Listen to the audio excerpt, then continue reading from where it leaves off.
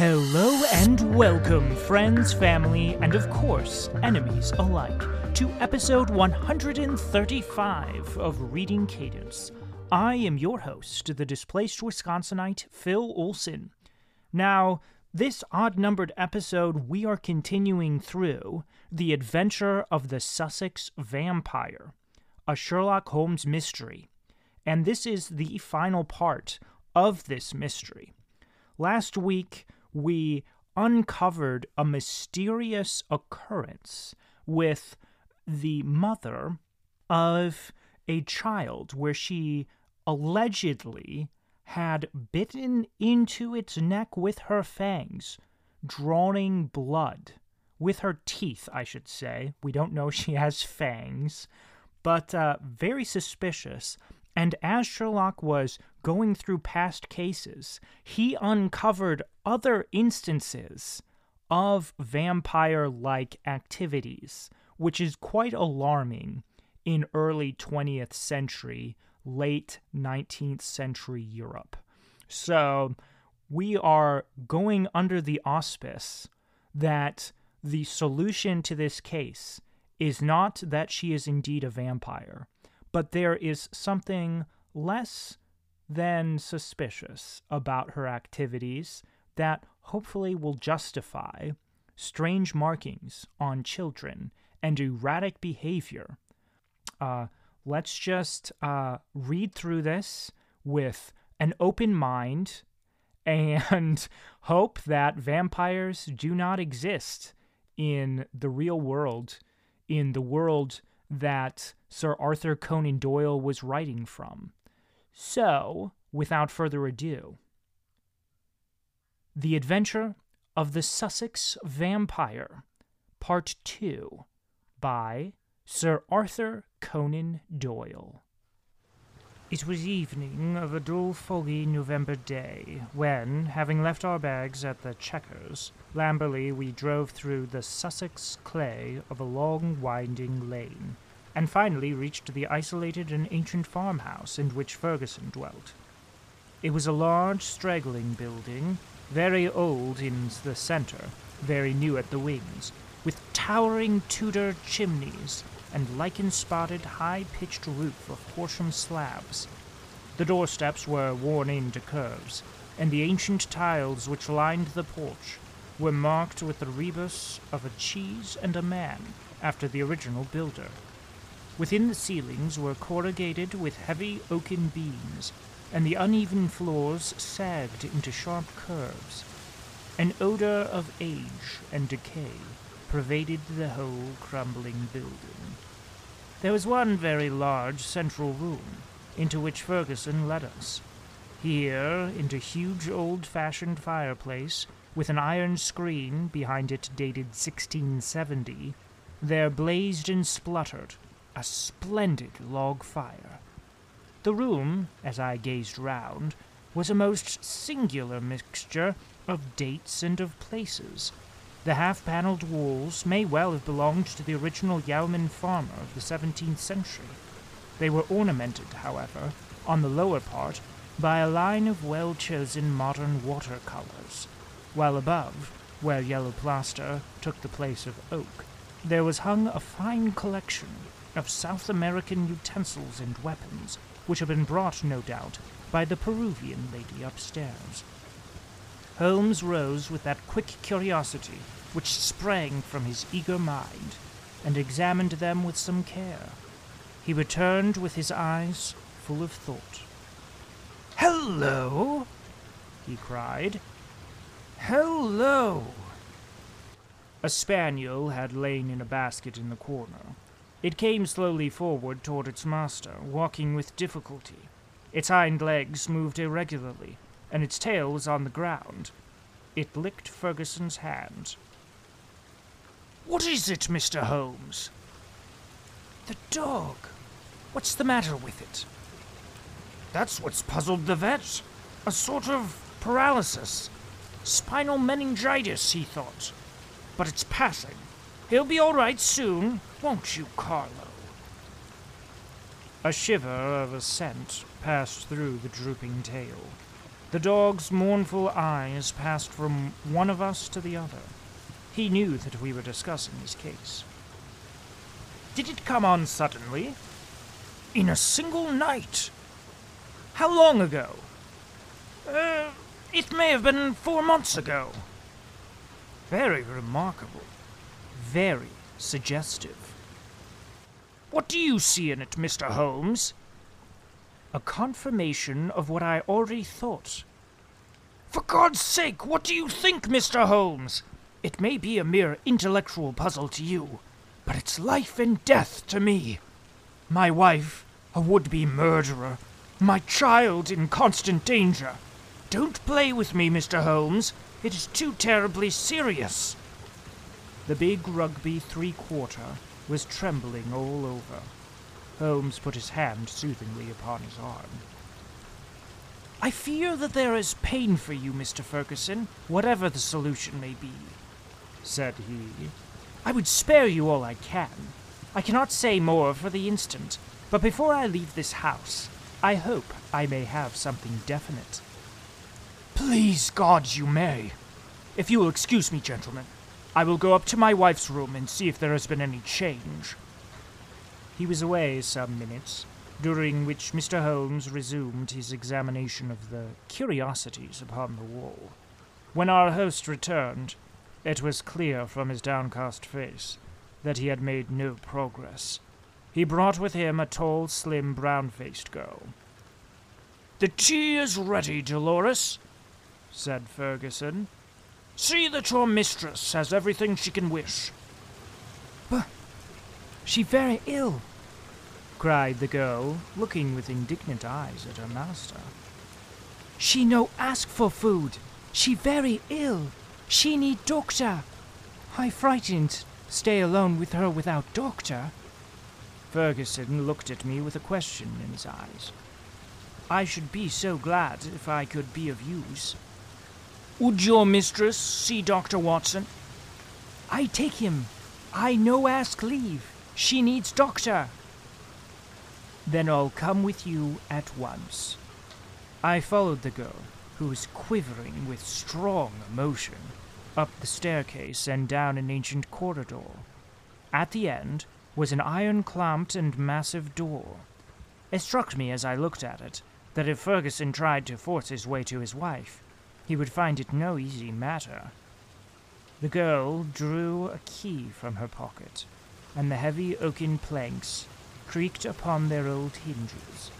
I passed in, and she swiftly followed, fastening the door behind her. On the bed, a woman was lying who was clearly in a high fever. She was only half conscious, but as I entered, she raised a pair of frightened but beautiful eyes and glared at me in apprehension. Seeing a stranger, she appeared to be relieved and sank back with a sigh upon the pillow. I stepped up to her with a few reassuring words, and she lay still while I took her pulse and temperature. Both were high, and yet my impression was that the condition was rather that of mental and nervous excitement than of any actual seizure. She lie like that 1 day, 2 day. I 'fraid she die, said the girl. The woman turned her flushed and handsome face towards me. Where is my husband? He is below, and would wish to see you. I will not see him. I will not see him. Then she seemed to wander off into delirium. A fiend! A fiend! Oh, what shall I do with this devil? Can I help you in any way? No! No one can help. It is finished. All is destroyed. Do what I will. All is destroyed. The woman must have some strange delusion. I could not see honest Bob Ferguson in the character of fiend or devil. Madam, I said, your husband loves you dearly.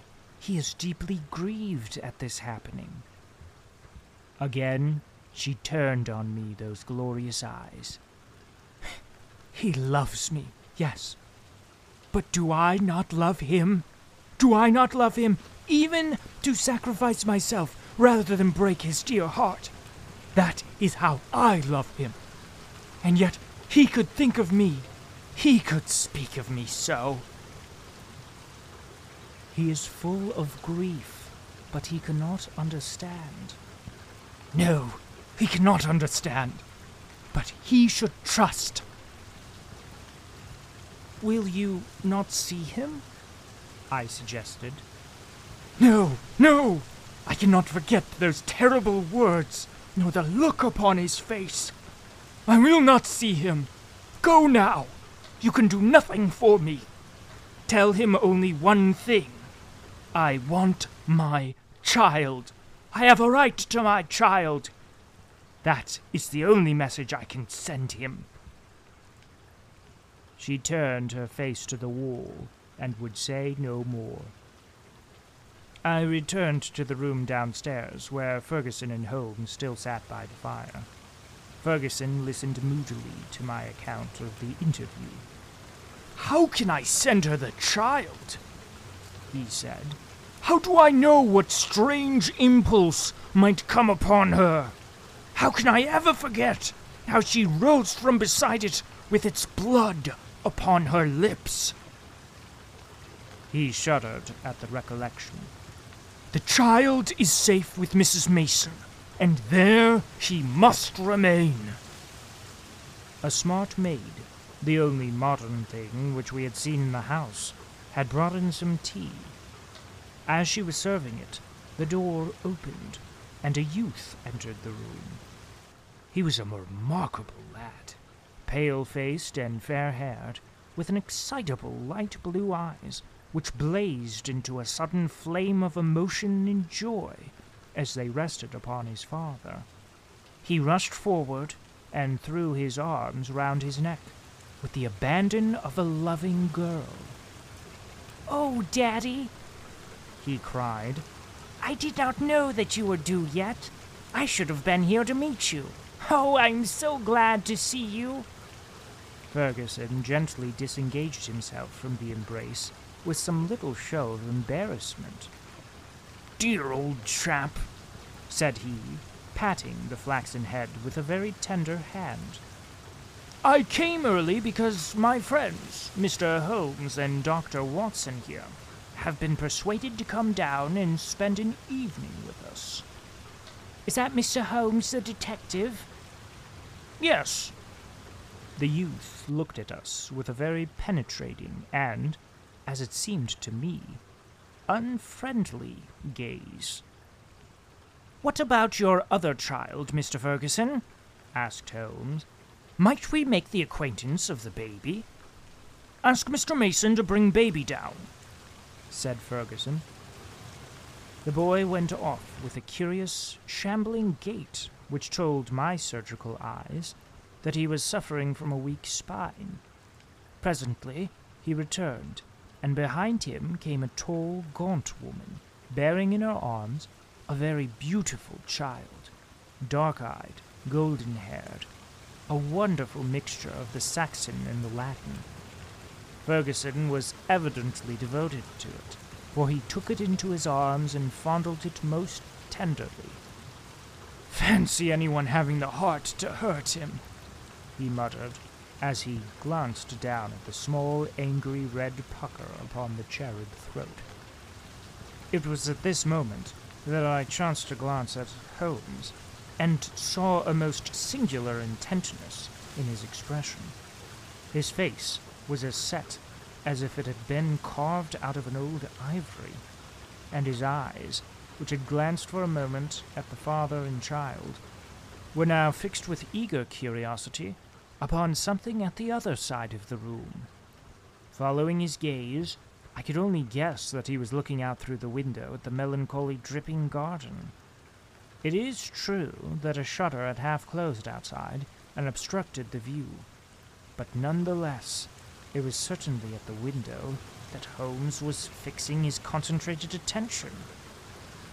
Then he smiled, and his eyes came back to the baby. On its chubby neck there was this small puckered mark. Without speaking, Holmes examined it with care. Finally, he shook one of the dimpled fists, which waved in front of him. "Goodbye, little man. You have made a strange start in life. Nurse, I should wish to have a word with you in private." He took her aside and spoke earnestly for a few minutes. I only heard the last words, which were, "Your anxiety will soon, I hope, be set at rest." The woman, who seemed to be a sour, silent kind of creature, withdrew with the child. "What is Mrs. Mason like?" asked Holmes. "Not very prepossessing externally, as you can see, but a heart of gold and devoted to the child. Do you like her, Jack?" Holmes turned suddenly upon the boy. His expressive mobile face shadowed over, and he shook his head. "Jackie has very strong likes and dislikes," said Ferguson, putting his arm around the boy. "Luckily, I am one of his likes." The boy cooed and nestled upon his father's breast. Ferguson gently disengaged him. "Run away, little Jackie," said he, and he watched his son with loving eyes until he disappeared. "Now, Mr. Holmes," he continued, when the boy was gone, "I really feel that I've brought you on a fool's errand, for what can you possibly do save give me your sympathy? It must be an exceedingly delicate and complex affair from your point of view." "It is certainly delicate," said my friend with an amused smile. "But I have not been struck up to now with its complexity. It has been a case for intellectual deduction. But when this original intellectual deduction is confirmed, point by point, by quite a number of independent incidents, then the subjective becomes objective, and we can say confidently that we have reached our goal. I had, in fact, reached it before we left Baker Street, and the rest has merely been observation and confirmation." Ferguson put his big hand to his furrowed forehead. "For heaven's sakes, Holmes," he said hoarsely, "if you can see the truth in this matter, do not keep me in suspense. How do I stand? What shall I do? I care nothing as to how you have found your facts, as long as you have really got them." "Certainly, I owe you an explanation, and you shall have it. But you will permit me to handle the matter in my own way? Is the lady capable of seeing us, Watson?" "She is ill, but she is quite rational." "Very good. It is only in her presence that we can clear the matter up. Let us go up to her." "She will not see me!" cried Ferguson. "Oh, yes, she will," said Holmes. He scribbled a few lines upon a sheet of paper. "You at least have the entree, Watson. Will you have the goodness to give the lady this note?" I ascended and handed the note to Dolores, who cautiously opened the door. A minute later, I heard a cry from within, a cry in which joy and surprise seemed to be blended. Dolores looked out. "She will see them. She will listen," said she. At my summons, Ferguson and Holmes came up. As we entered the room, Ferguson took a step or two towards his wife, who had raised herself in the bed. But she held out her hand to repulse him. He sank into an armchair, while Holmes seated himself beside him, after bowing to the lady, who looked at him with wide-eyed amazement. "I think we can dispense with Dolores," said Holmes. "Oh, very well, madame. If you would rather she stayed, I can see no objection. Now, Mr. Ferguson, I'm a busy man with many calls, and my methods have to be short and direct. The swiftest surgery is the least painful. Let me first say what will ease your mind. Your wife is a very good, very loving, and a very ill-used woman. Ferguson sat up with a cry of joy. Prove that, Mr. Holmes, and I am your debtor forever. I will do so, but in doing so, I must wound you deeply in another direction. I care nothing as long as you clear my wife. Everything on earth is insignificant compared to that. Let me tell you, then, the train of reasoning which passed through my mind in Baker Street. The idea of a vampire was to me absurd. Such things do not happen in criminal practice in England, and yet your observation was precise. You had seen the lady rise from beside the child's cot with the blood upon her lips. I did. Did it not occur to you that a bleeding wound may be sucked from some other purpose than to draw the blood from it? Was there not a queen in English history who sucked such a wound to draw poison from it? Poison? A South American household. My instinct felt the presence of those weapons upon the wall before my eyes ever saw them. It might have been other poison, but that was what occurred to me. When I saw the little empty quiver beside the small bird bow, it was just what I expected to see. If the child were pricked with one of those arrows dipped in curare or some other devilish drug, it would mean death if the venom were not sucked out. And the dog. If one were to use such a poison, would one not try it first in order to see that it had not lost its power? I did not foresee the dog, but at least I understood him, and fitted it into my reconstruction. Now do you understand? Your wife feared such an attack. She saw it made, and saved the child's life, and yet she shrank from telling you all the truth, for you knew how you loved the boy, and feared lest it break your heart. Jackie? I watched him as you fondled the child just now. His face was clearly reflected in the glass of the window, where the shutter formed a background. I saw such jealousy, such cruel hatred, as I have seldom seen in a human face. My Jackie! You have to face it, Mr. Ferguson.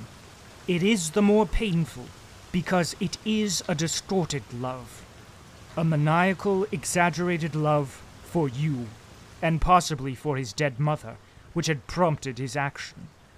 His very soul is consumed with hatred for this splendid child, whose health and beauty are a contrast to his own weakness.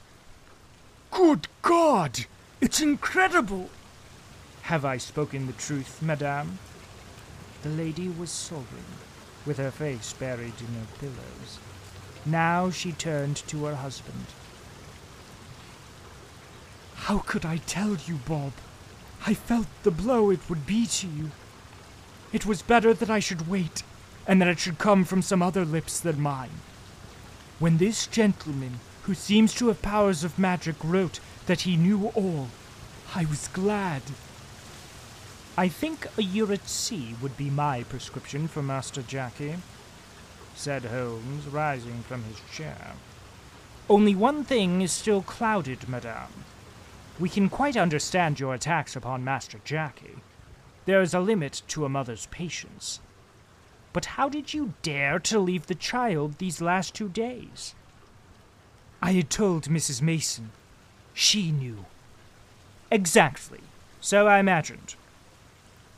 Ferguson was standing by the bed, choking, his hands outstretched and quivering. This, I fancy, is a time for our exit, Watson, said Holmes in a whisper. If you will take one elbow of the too faithful Dolores, I will take the other. There now, he added, as he closed the door behind him. I think we may leave them to settle the rest among themselves. I have only one further note of this case.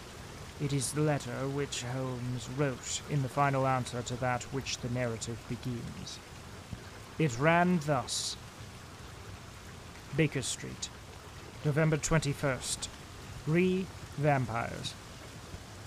Sir, referring to your letter of the 19th, I beg to state that I have looked into the inquiry of your client, Mr. Robert Ferguson, of Ferguson and Muirhead, tea brokers of Mincing Lane, and that the matter has been brought to a satisfactory conclusion.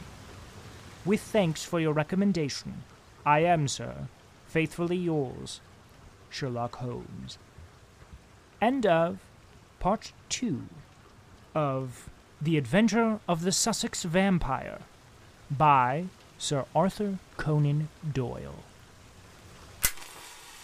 Aha! So you're telling me it wasn't vampires that sucked the blood of this baby child, but in fact, a loving, affectionate, caring mother dealing a life-saving piercing of a baby's neck to suck poison out of its bloodstream? What a relief! Or is it? Let me present to you a few concerning questions that I have that we need to consider before we conclude this case. Number 1. Do vampires still exist? Because Holmes, as you will recall, all he says is, I am not familiar with vampires conducting this type of criminal activity. Which, that's nice. Vampires are a little bit humane in the fact that they don't suck the blood out of babies willy-nilly. Well, that's very kind of him, but it also means that Sherlock felt like he was rehearsing a line for an interview in front of the press. And they're like, Mr. Holmes, do you believe that vampires are still rampant in Europe? And then Holmes is like, well, I just don't think that they're capable, or it's not normal of them to conduct this type of criminal activity. Notice what he didn't say. He did not say that vampires do not exist. He said they do not suck blood from babies. Which I'm guessing most of you are not babies and can comprehend what I'm saying. Which means your proverbial neck is still open to the feral fang of a vampire in the near future. So, not a very comforting thought, but let us continue. Second question. Why is there poison in a quiver just chilling out for easy access by baby and by child? I get it. It's a really cool souvenir from Peru. Cool. Show it off to your guests. All you've got to say about when they come to the bow and arrow is, oh, by the way, these were actually dipped in poison and were used to kill said assailants. Or, better yet, you could take out a Post-it note, label an empty poison quiver as poison quiver, and say, for obvious reasons, because of Jack and the baby, we decided not to fill this quiver with the poison that came with it, because we don't want them to actually kill themselves. You know, the guests would understand and be like, oh yeah, that makes sense. But no, they have to be the authentic parents. Now, before we call CDC or CPS or whatever they're called, we need to give them the benefit of the doubt. Okay? These parents may be, very thoughtful and very protective of their kids. So this could very well be a sign of self-defense. And when a burglar comes into their house, all one has to do is dip an arrow in poison and fire it with a bow at said assailant and incapacitate him indefinitely. Which, could be a logical explanation I don't know what their policy on guns were back then, but even in modern day America, if one uses a loaded gun, which is the only thing that makes sense in self-defense, one puts it out of access of small arms and hands, and locks it in a safe for easy access and use if a burglar should enter one's home. Not just put it on display and say, oops, I forgot it's loaded, right after a child shoots themselves with it, you know? So you can't have oopsie moments in these situations, and they do. So that's the other concerning point, but it follows up with my final and third, incredibly concerning point. What is the true mental powers and capacities of Jack Ferguson? Because this little boy not only knew that there was poison that existed for his easy access, he had the wherewithal to test its potency on the dog before administering it to the baby. That communicates to me a sign of higher level intelligence than a child should normally possess at Jack Ferguson's age. That's like evil genius level intelligence. So Sherlock's prescription that all Jack needs is a good year at sea is not a solution that I would care to entertain, because I fear that if Jack went off on a year at sea, he'd turn into a pirate and be pillaging and plundering, and 6 months in, have the entire crew on his side. So I don't think Pirate Jack is a good moniker that one should ever bestow upon this child. This child needs mental help, psychological help. That's all he needs. Which brings us to our final point. Even though I said the last point was our final point. Which brings us to our final point. Why, on God's green earth, did the mother not report to the father that Jack tried to poison the baby? She was like, her defense was, oh, I didn't want to injure the father's love for his child. How sweet, mother. But in fact, your stepson is being groomed for murder right under your very eyes. And you said nothing about this because you didn't want to injure the love of the father to his child. Let me think about this. The life of my baby. The love of the father to Jack. The life of my baby. The love of my father to Jack. That's like saying, would I like to hack off my arm or simply prick it with a needle? Simply prick it with a needle is fine with me. So, I don't know what to say. Happy Mother's Day, everyone, belated. But, you know, thank you so much for listening to another episode of Reading Cadence. But quite honestly, I'm glad this case is over, because that was tough to read. But as they say in showbiz, blessedly, that's all he wrote for now.